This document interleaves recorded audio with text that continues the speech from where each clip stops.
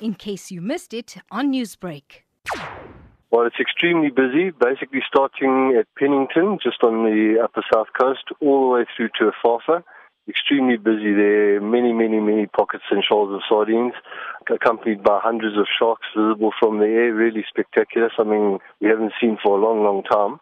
And then there are bits and pieces of fish stretching from there all the way down to Port Edward. So at the moment it looks very promising for Durban. I would imagine probably if they carry on the way they're going at the moment, probably Durban by the end of this week, possibly by the weekend. And how long are we expecting them to be here? Unfortunately, that's a lottery question. We have no idea.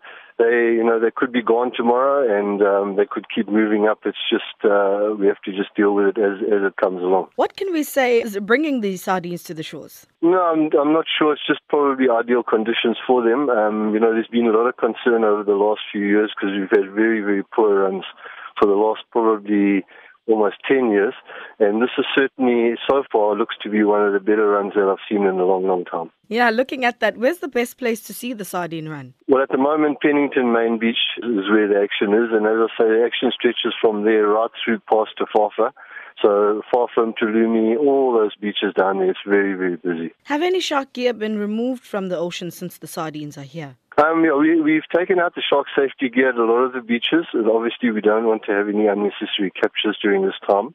So we have taken a lot of the gear out, and we will continue to take the gear out and manage it ahead of the fish.